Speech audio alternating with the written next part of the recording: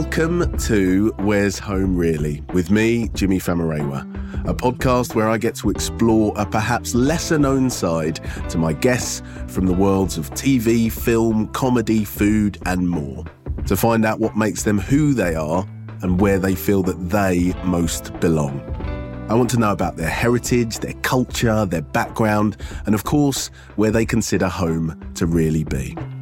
We'll be finding out about that sense of home by asking them to reveal 4 key elements, which are a person, a place, a phrase, and a plate.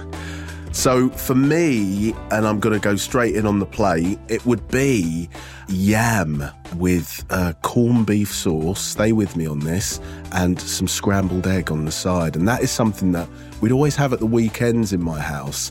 And I had it pointed out to me that it's traditionally what you eat after church. So it was kind of the taste of freedom as well as the taste of my youth. But enough about me. I am looking forward to hearing what my guest is going to go for. So let's find out. 2 or 3 skinheads came up to me who can't have been that much older than me and said, "Are you a Paki?" And I'd never heard the word before. And I looked at them and just went, "No, I'm not." And then they looked at each other and they went, "Oh, all right then." And then just walked off. My first ever racist exchange was such an underwhelming experience for everyone involved. I think they were like apprentice bigots.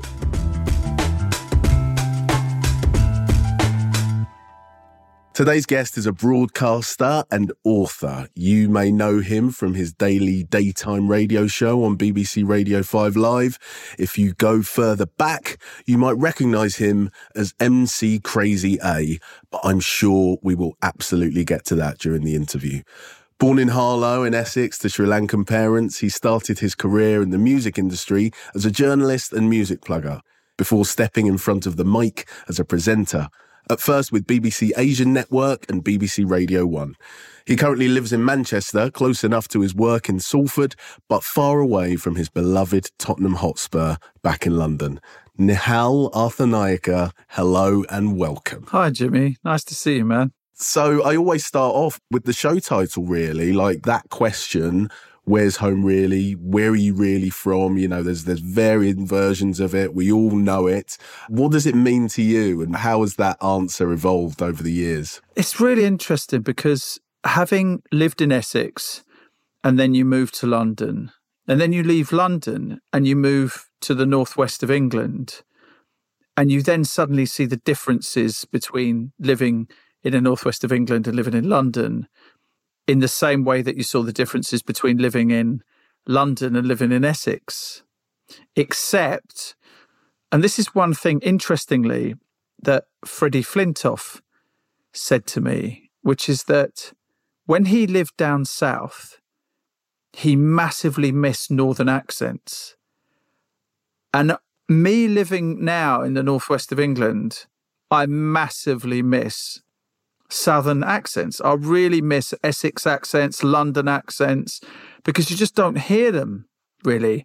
So when you do, you're like, wow, this is amazing. Because you say grass and you say bath. You don't say grass and bath. You don't use words like mithering, which is a word which means to, I think, annoy or bother someone. And you don't know what that word is, right? You just suddenly go, oh, I'm really southern. And I love being from Essex and London. I love it. We're talking about place, so let's kick off right there. What have you gone for as your choice of place that cements this idea of home for you? Weirdly enough, you know, when you're an ethnic minority, you're constantly guarded against people who would say you're not British, right? So you will be constantly saying, I'm British, I'm as British as you, to some racist on Twitter, right? Which you shouldn't really engage with racists on Twitter. But, you know, when they start saying, oh, you're not British, you're not that, then you say, no, I'm British Sri Lankan. That's what I am. So I could pick somewhere in the UK, but actually the place I want to spend more of my time in as I get older is a house that we have in Sri Lanka. And I want to spend more time there because we bought one last year. And the whole plan is really to spend more and more time there, Because when I go there, Jimmy, I see people who look like me, even though those people, when they hear me speak, know that I'm not them, right? Like, I'm born and bred here. I don't speak much of the language. Culturally, I feel Sri Lankan and British, but there's something about the lure of that country. There's something about the energy in that country. There's something about the fact that even though you're supplanted and put in another country, I've been here for 5 decades. My parents have been here for 6 decades. But you're talking about thousands of years. You know, the melanin is here because we grew up in a tropical climate for millennia. That's why we have the melanin to protect us. So the fact that we're here is cool. And I was born here and I'm British Sri Lankan. But there is something about stepping off that plane, seeing palm trees, hearing nature, seeing the colours that I connect with so instantly. Was it obvious to you? Was that kind of something that was a kind of epiphany that you only realised how challenging you were finding the grey and the environment that you'd known all your life when you started kind of tuning into this home, that this kind of elemental kind of thing that's deep within you, that, was that something that kind of was a bit of a light bulb moment, or had you always felt something nagging? I'd always felt that when I touched down in Sri Lanka, something I can't explain scientifically. I could use the word soul, but I don't really know what that means. Something connects me to the country of Sri Lanka on an emotional level. And that's what I feel. And bearing in mind, it seems like when you move north, especially northwest of England, everyone said to me that lived up here and had moved when it rains all the time. And you're like, well, it can't rain all the time. And they're like, it rains all the time. So maybe it becomes a self-fulfilling prophecy, because you suddenly start to go, bloody hell, it rains all the time here, right? Whereas in London, which, you know, I think statistically is always a couple of degrees warmer most of the time, it just seemed brighter. But also as well, we moved to very monocultural. We're just south of Manchester in a place called Stockport, which is very white. It's unsettling to be a minority and feel like a minority, because I feel that in London, I never felt like a minority. I was never made to feel like I was a minority. But my own, and it's purely anecdotal, my feeling is that I feel really like a minority in this part of the world. There can be some quite dark sides to that, you know, of that feeling.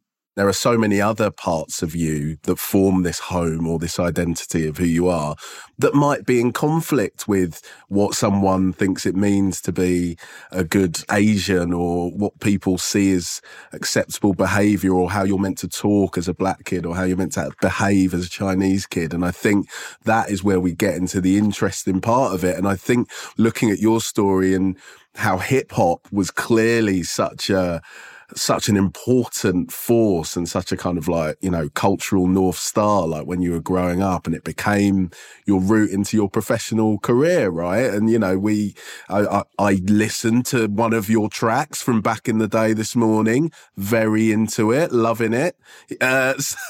So I really wanted to lock in on hip hop as something that seems from the outside to be a very formative part of you finding this culture and finding this home and building the Nihal that we see today. It's a really important transition from being a brown kid at a white school when skinheads were still around. It was like the tail end of skinheads, but they were still there. And then when you get into like 83, 84, suddenly there are these shows that are playing this music called electro. So suddenly what happens is all your heroes are people of colour, right? So you've grown up in primary school and you're listening to Madness on Adam and the Ants or Duran Duran or any of these kind of 80s bands, and they're all white pretty much. Then hip-hop becomes a thing. And the white kids want to be into hip hop. The white kids are wearing tracksuits and carrying around boomboxes and trying to learn how to break dance and rap and graffiti. And they're suddenly looking at people of color in a different way. Not as corner shop owners or taxi drivers or people to be subjugated or people that I'm superior than. They're suddenly hero worshipping people of color, right? On a mass scale, in my case, in my school. And I discovered that I could rap. I could freestyle rap, which means I could battle rap. And that suddenly gave me credibility. But it also, Fight the Power, Jimmy, by Public Enemy, came out when I was 18 years old. Public Enemy #1, the single, came out when I was 15 or 16. These are pivotal years at which you're trying to find an identity. You're trying to understand who you are, where you fit in the world. And the politics of hip hop culture was, for me, what I took from it, because I wasn't going to join the Nation of Islam. I certainly wasn't going to walk around with an Africa pendant around my thing because I'm not African, right? But what those movements said to me was that there is a history, an alternative history that you're not being told about, a history that you have every sense of feeling proud of, ownership of, and agency within. And that was a revelation to me because all the history that I'd heard, I just didn't question it. And it was all white history, right? It was if people of color hadn't contributed anything to the world. So you're a minority in a country and my gosh, you should be grateful because these people built the world. But what hip hop said to me was that's a narrative, but it's not the narrative. There are plenty of other narratives that you should question and you should be proud of who you are. I mean, James Brown had said it many years before, say it loud, I'm black and I'm proud. But I heard I'm black and I'm proud and didn't think, oh, that's black people. I thought, no, that's people of color. That's people of color. I should be proud of who I am. We're talking about lyricism, we're talking about rap. So let's hit on your phrase. What is your choice of phrase that really encapsulates home for you? Gosh, there are so many phrases that spring to mind. There are lots that I have encountered through the myriad of extraordinary guests that I have interviewed over the years, right? Who have written things down in books, which I've picked out from, and phrases that I've come across over the years, interviews that I've done, books that I've read. I think the statement that really stands out to me is something my dad said to me once, Jimmy, which was, things are only as complicated as you want to make them. And the reason I stick with that is because, the higher you get up in my profession, teams get bigger, more people want to get involved. And it's quite interesting how sometimes people want to make things really complicated, and largely because they're not really sure what they're doing. And I've always really admired people, and I've been blessed enough to be on the board of governors of two extraordinarily powerful and huge organisations. One, the British Council, was a board of trustees of the British Council, and the second one was a board of trustees of the South Bank Centre in London, the world's biggest arts centre. And what blew me away about the really excellent trustees that were on both those boards were those who could just see right through all the panic, all the anxiety, all the different issues piling on top of each other, and just strip all of that away and find a clear, coherent solution, or ask very relevant questions that would help to strip away all the nonsense. So when you say things are only as complicated as you want to make them, it can sound a bit glib and it can sound a bit too simplistic, but actually it's about finding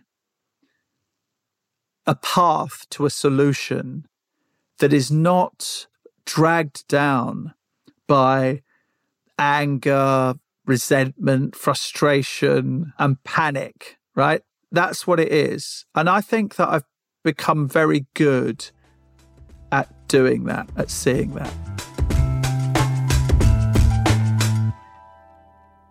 Welcome back to Where's Home Really with me, Jimmy Famarewa, and today's guest, broadcaster Nihal Arthanayake. Hi, Nihal. Hello, Jimmy. I want to talk a little bit, while we're kind of on the subject of environments that feel a little bit intimidating, particularly if you come from a minority background. I want to talk about your love of Tottenham Hotspur. You're far away from them now. I know from you that you're such a passionate fan. When did it all start for you? And was that something that held any kind of fear, or was there any family discouragement about going to the football? So we only ever went to 2 football matches at Tottenham Hotspur when we were kids, and then never again. And I didn't then go back to a football match again until I was in my, I would think, mid-30s. So there's probably a gap of 20 years where I didn't go to White Hart Lane to watch Tottenham.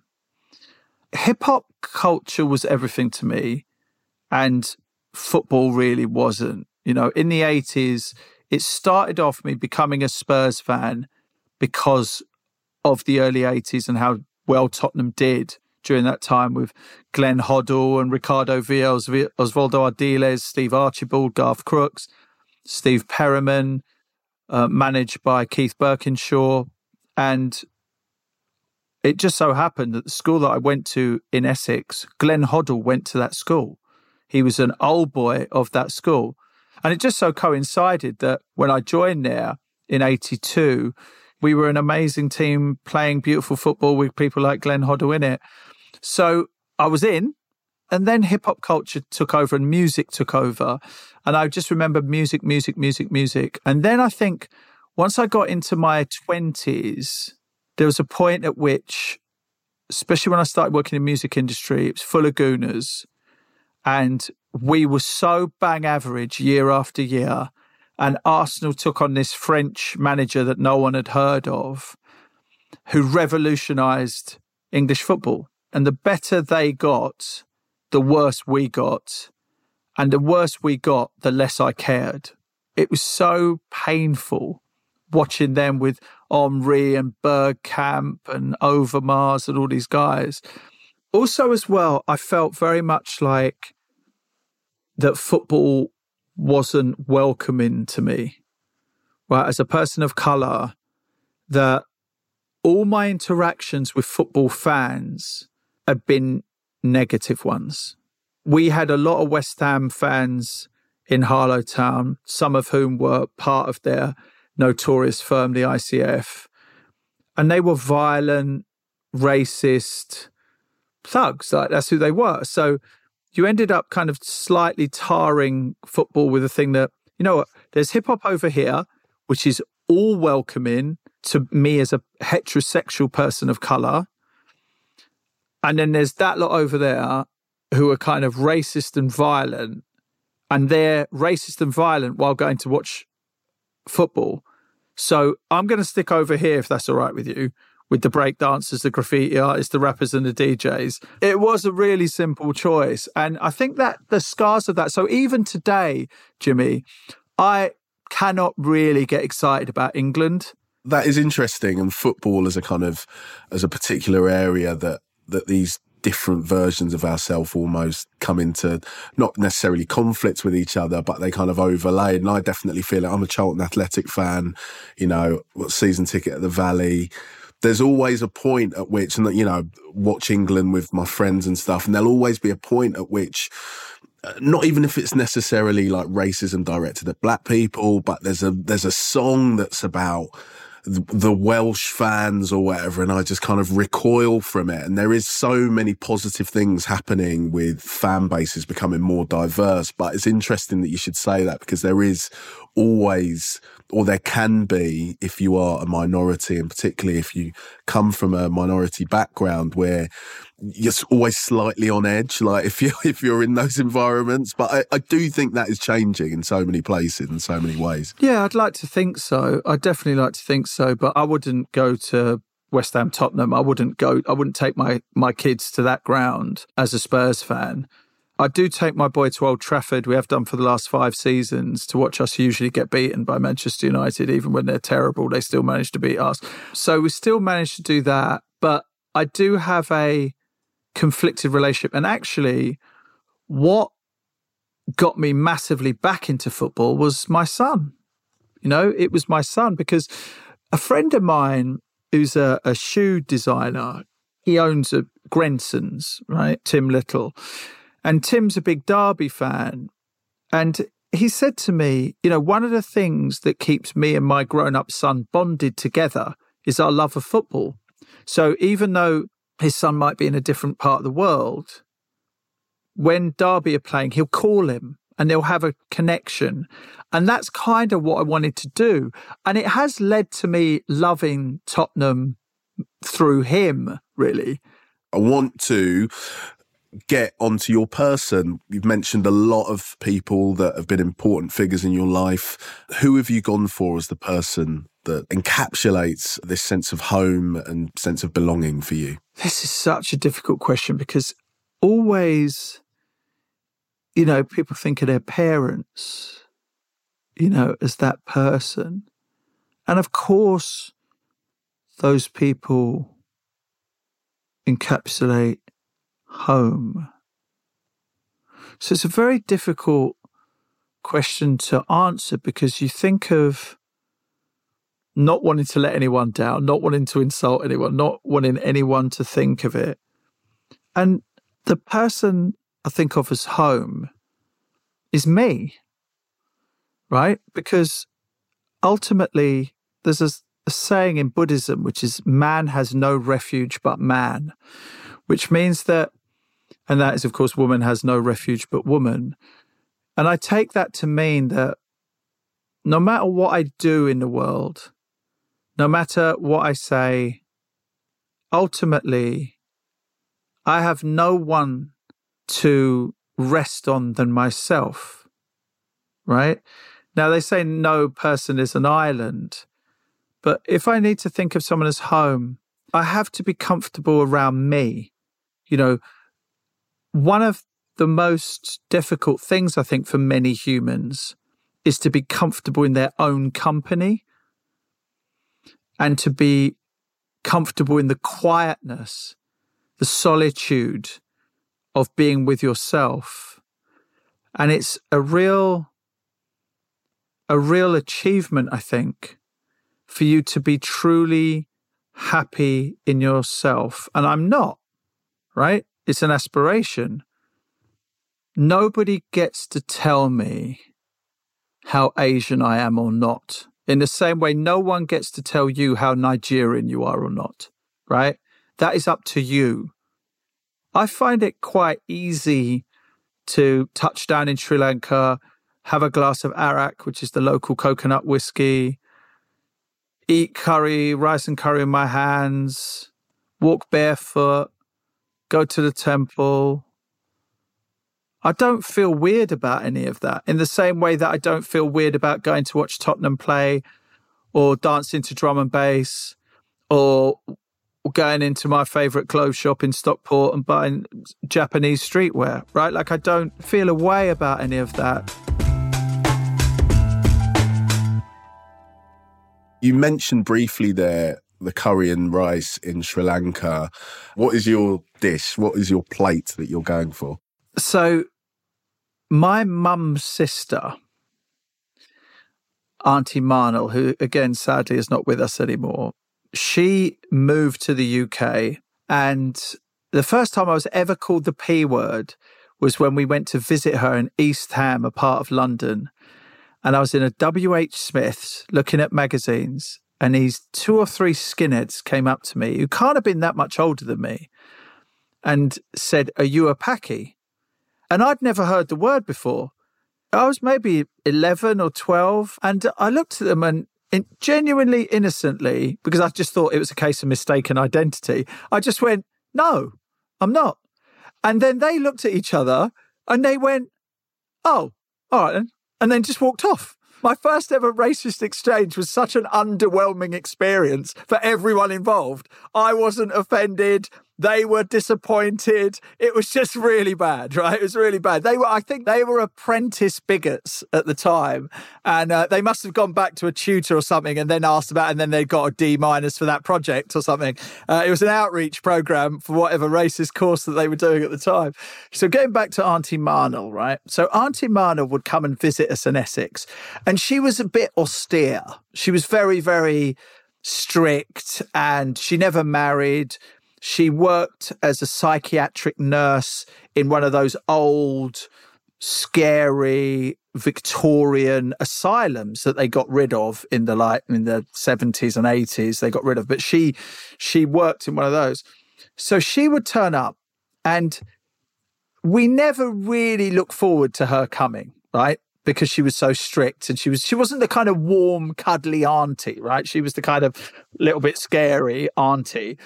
I once remember opening the door to her and saying, when are you going?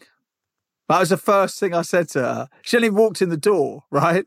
So this is the kind of relationship, right? But there was one reason, Jimmy, that we looked forward to her coming. And that's because she made a dish that my mum couldn't make. And it's called Godumba Roti. Godumba Roti, R-O-T-I, Godumba Roti. Now, this is a cardiovascular catalyst, right? You eat one of these things, you better have a defibrillator handy, right? Because this stuff is not healthy, right? So you get this dough, you make this dough, get it into a ball, and then you soak it in oil overnight. Right? So you have to soak it in. Then what you have to do is you have to keep rolling it so it's flat. So it's almost like you can see through it. It's that thin by the end of it, soaked in oil. And then you put it on a hot plate and you make this roti, and you put egg on it if you want to make egg Godumba roti, which is outstanding. And then you have that with a chicken curry. It's pure village food, right? This is no haute cuisine. This is nothing that spent, decades having to make, and it isn't all fancy. It's a Godumba roti or an egg Godumba roti and a chicken curry. And boy, you are full, you are happy, you are connected to your culture, and you may get a heart attack. So it's got all of these things attached to it. And it is the best thing. We've touched on Sri Lankan food there. In a broader sense, what are some of the impacts that you think maybe Sri Lankan culture has had on the UK? Because it does feel like there's much more knowledge about Sri Lanka more generally. Are there any specific examples you can think of? Well, it's really interesting, isn't it? Because I am one of the probably 3 highest profile Sri Lankan or Asian broadcasters in the UK, right? It's like Michelle was saying on the Today programme, Naga Manchetti and me. Naga and I have got probably the only 2 Asians that I can think of to have our own daytime shows on a national radio network, right? And I'm Sri Lankan.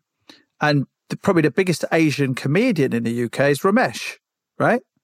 Ramesh Ranganathan, who's also Sri Lankan. And he did Asian Provocateur, where he went back to Sri Lanka and talked about Sri Lanka and immersed himself in a culture he didn't know anything about. And he talks about Sri Lanka a lot, and reps his cultural heritage, which I think is amazing. Look, we're from a tiny island, and we're often mistaken to be Indians or Pakistanis or whatever.